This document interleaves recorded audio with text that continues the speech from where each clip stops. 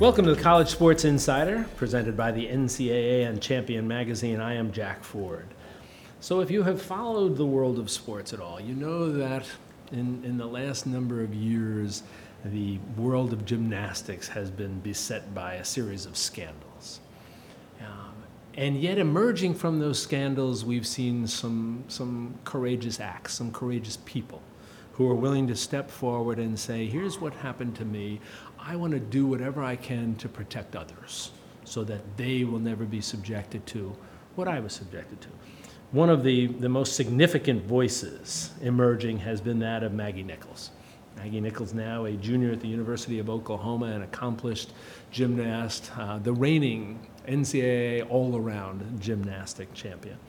And she has become, not because she ever wanted to be, but she has become one of the faces and one of the voices in this crusade to protect young gymnasts. And we are delighted that Maggie Nichols is spending some time with us here. Maggie, it's so nice to meet you. Yeah, you too. Thank you for having me.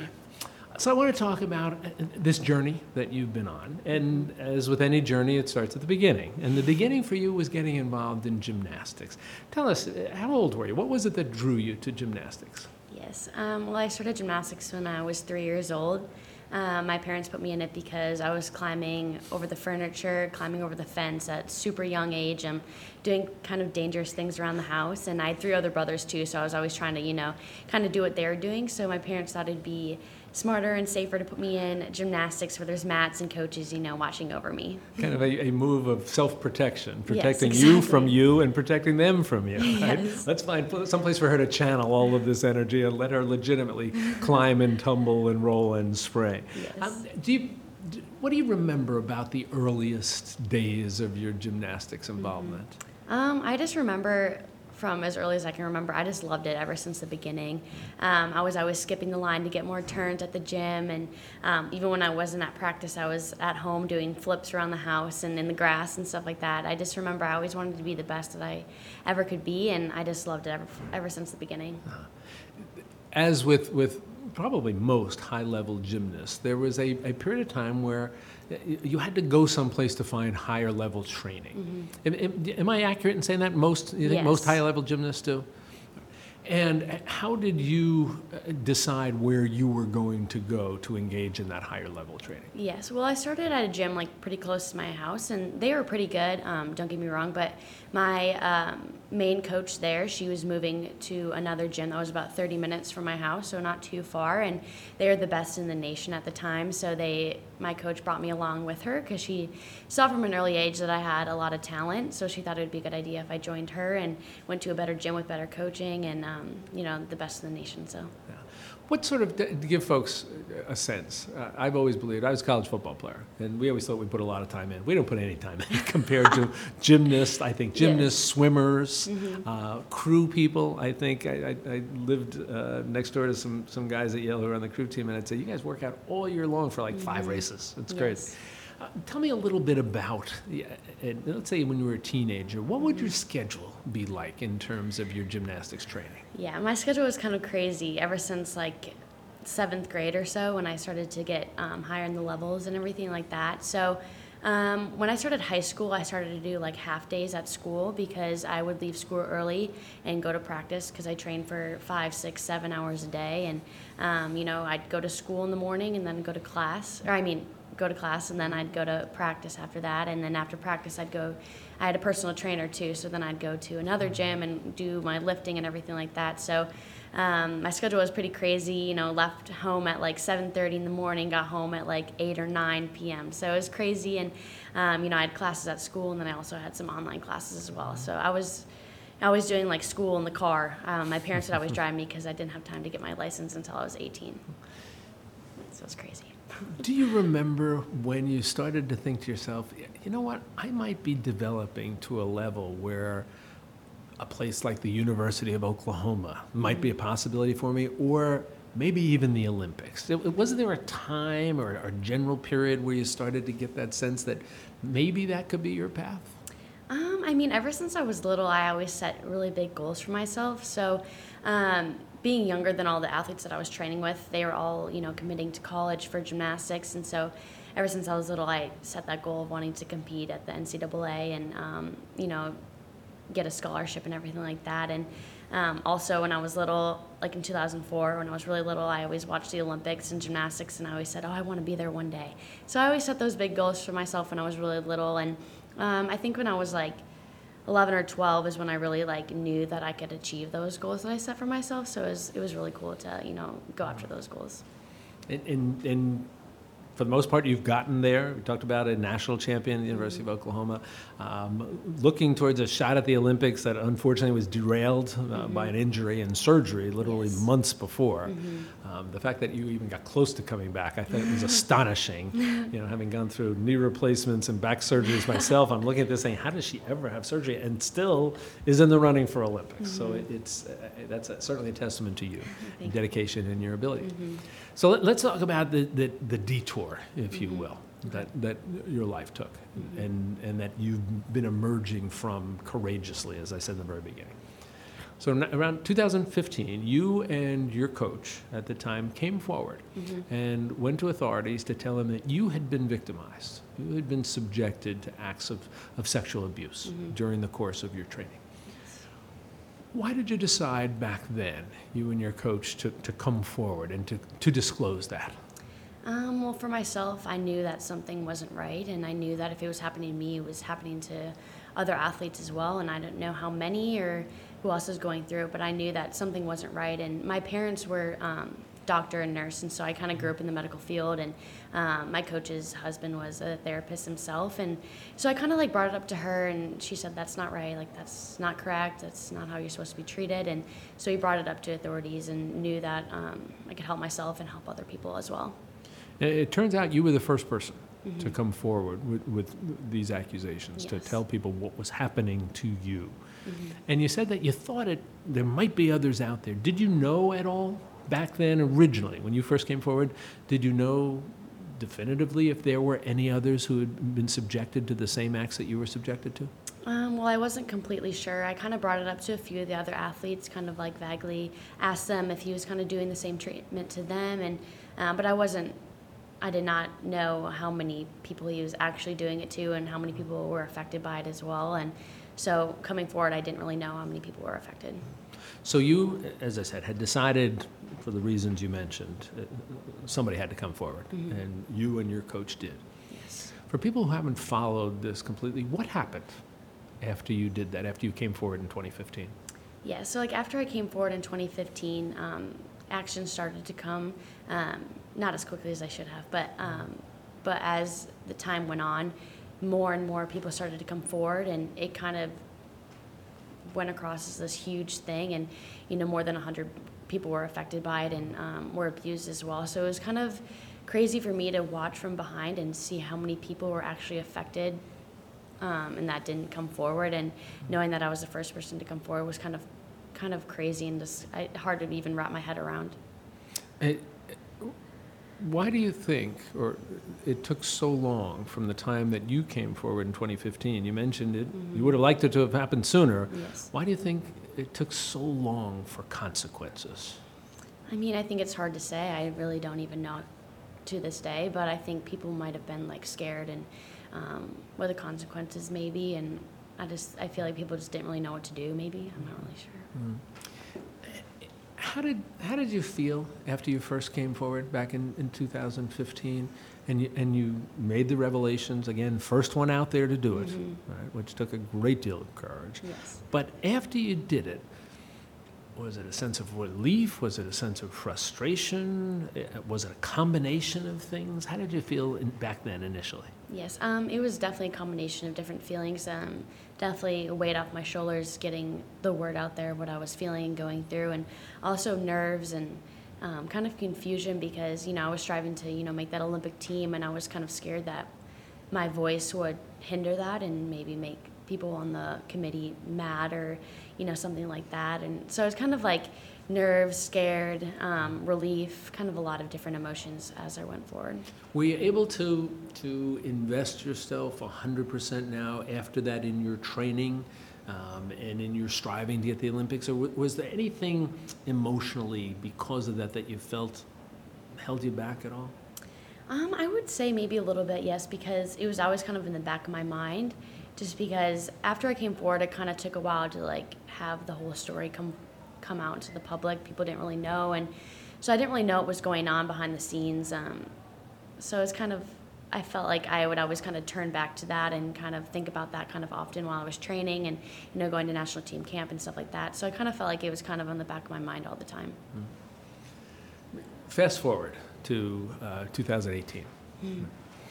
And at that point, there had been developments in this scandal. There Yes. had been prosecutions. We've had convictions and jail terms imposed upon the man who was the primary force behind all of this, the sinister force behind all of this, according to the prosecutors. So that had passed. But there were still things happening out there that didn't seem, at least, and I'm talking about as a journalist now, looking from outside, just didn't seem to be moving forward, didn't seem to be getting resolved. Did you, what was your sense? Did you still have a sense of frustration? As you said before, things weren't happening as quickly as they should have. I think Yes. everybody can agree with that now, and that's what you felt then. Were you starting to become more reassured about how things were being handled, or were there still frustrations? Well, I was still very kind of frustrated with the whole situation just because, after you go through something like that, you'd want to see changes happen kind of right away. And after it being like 3 years and things are still not being like completely resolved, it's kind of frustrating. But for me, what really helps me is not to really stay focused on that situation. So what's helped me is I kind of like look at the positives and everything that's going on in my life, and I really kind of focus on my gymnastics career in school and being at the University of Oklahoma. It's just been like super fun. So it's really fun for me to like turn my head and my focus to like the more fun and positive things in my life.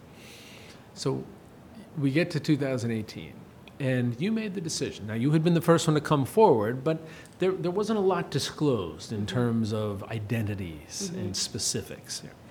But you made the decision now that you were going to identify yourself publicly. In court documents, there was a reference to athlete A. Yes. And you decided you were going to basically come out and say to the world, I am, Maggie Nichols, I am athlete A. Why did you decide to do that? Well, it kind of took a while for me to decide whether or not if I wanted to come forward publicly or not, but I came to the conclusion that coming forward, it would help not only myself, but it would help other girls as well and other people if they're maybe going through the same thing, and that I could be an inspiration for them and kind of use my platform and my voice to help others and inspire them to maybe come forward or speak what they're going through. And so I felt like it would help others as well. When you made that decision and you came forward and you said, there's a face and a name to athlete A, and I want you to hear my story. I guess it's a two-part question. First is, what were your expectations as to how people would respond to that? And then how did the reality about how people responded compare to your expectations? Yes, I guess I really didn't have too many expectations. I kind of was just feeling a lot of different emotions. I was very nervous to come forward to see what people's reactions would be, but I was also very excited to, see if I could help other people and inspire other people. And so, that day I came forward, I kind of put my phone away for that whole day. I didn't look at my phone all day until after practice and after classes and stuff like that. And then that night when I looked at my phone, I had a ton of text messages and people messaging me on social media, just like how proud and how courageous I was. So it was incredible to see all the amazing feedback that I got. So it was incredible. Talk about the feedback from your teammates. How did they? First of all, I guess a better question is: Did many of your teammates know about this and you're having been victimized and subjected to these acts before you came out and said, "I am athlete A"? Well, actually, only one of my teammates knew before I came publicly forward, but. The day before I came forward, I kind of brought the whole team together, and me and my coach, we brought the whole team together, and we told them that I was going to come forward and go public about the whole situation, and kind of told them my situation. And so they kind of knew like a day before, but they didn't really know much about it. So after I came forward, they were just, they had so much support towards me and so much love. So it's just amazing to have my whole team behind me, and they're like my sister, so it was amazing to have them. It's interesting you say that. My daughter was an athlete, college, she was a lacrosse player at Yale. She's now a doctor. And I've often thought, I was a football player at Yale. Now we had 100 guys on the football team. She had maybe 28 on the women's team. My son was also a lacrosse player at Yale, again, about 28. But I've often thought there's something almost magical about the bond that you see with female athletes. And in some ways, you look at it and you say, boy, I wish we had that. Is that an exaggeration, do you think, or have you found that to be true for your experience? I find that to be pretty true. I think just going through the 6 a.m. workouts and going through all the hard conditioning, the practices, and going to all the competitions, traveling, I think that, I know for my team, we've grown so close, and we're just like one big family. We all have such a strong bond, and it's so special to share, and the time is flying by, and it's sad to see I'm already a junior, and I don't want it to go by any faster. So it's incredible to be part of such an amazing team and such an amazing bond. With the passage of time now, it's been about a year or so since you came out and made that announcement. How, if at all, has your life changed? I think my life has changed in a few different ways. I think, for one, I've grown as a person, grown a lot stronger physically and mentally and everything like that after coming forward. And also I feel like I've been more of an inspiration to a lot of different girls and, older people as well. And just a lot of people look up to me nowadays, I think. It's really cool to see. Did you expect all that to happen when you decided to come forward? I really didn't. I really wasn't expecting too much. I kind of was just a little bit nervous and anxious to see what would happen, but to see it all kind of unfold and all the people who are inspired by it, it's just amazing to see. If in a conversation with another younger female gymnast, they say to you, well, I've had problems too, regardless of what they might be, maybe not mimicking the extent of the difficulties that you went through, but said, I've had problems, I've had difficulties, I'm upset, sometimes I feel angry about it. What kind of advice can you give them to help them get through that and continue with both their gymnastic careers and their lives? Well, for me, what I would tell someone who may be angry or going through a hard time is just to really look at the positives in the situation and to really set your mind to the goals and the dreams that you have set for yourself. That's what I really like to do, and just to really, give 100% of what I'm trying to do. And no matter what I'm going through, if it's good, bad, if I'm struggling, just to really, dig deep down and be positive with the situation and just give everything that I have and just enjoy every moment, because what you're going through is going to make you a stronger person in the end. So just to be positive with everything. When you look back on it and on your decisions to come forward, be the first person to come forward, now your decision to say, here I am athlete A, Maggie Nichols, here's where I am, here's what I do with my life. Are there any things that you look at, I don't want to call it regrets, but things that you say to yourself, maybe I could have done them differently, or are you satisfied with the way things have played out? I think I'm pretty satisfied with everything. I don't really have any regrets. I feel like I've done everything that I possibly could. Well, you are one of the recipients of the NCAA's Inspiration Award, and for those listening to us who don't know what that is, essentially it's an award that is presented to basically ordinary people who found themselves capable of doing extraordinary things when confronted with some of the great crises in their lives. And I think you are a perfect definition of that award. So, Thank you. It's you have taken a difficult, horrible circumstances and you've made it a positive in your life and maybe as important in the lives of so many others. So Maggie, it's a pleasure to meet you and have a chance to chat with you. Our thanks to you for what you've done, and good luck to you in the future. Thank you so much. All right. That does it for this edition of the College Sports Insider presented by the NCAA and Champion Magazine. I'm Jack Ford, and we will look forward to talking with you again real soon.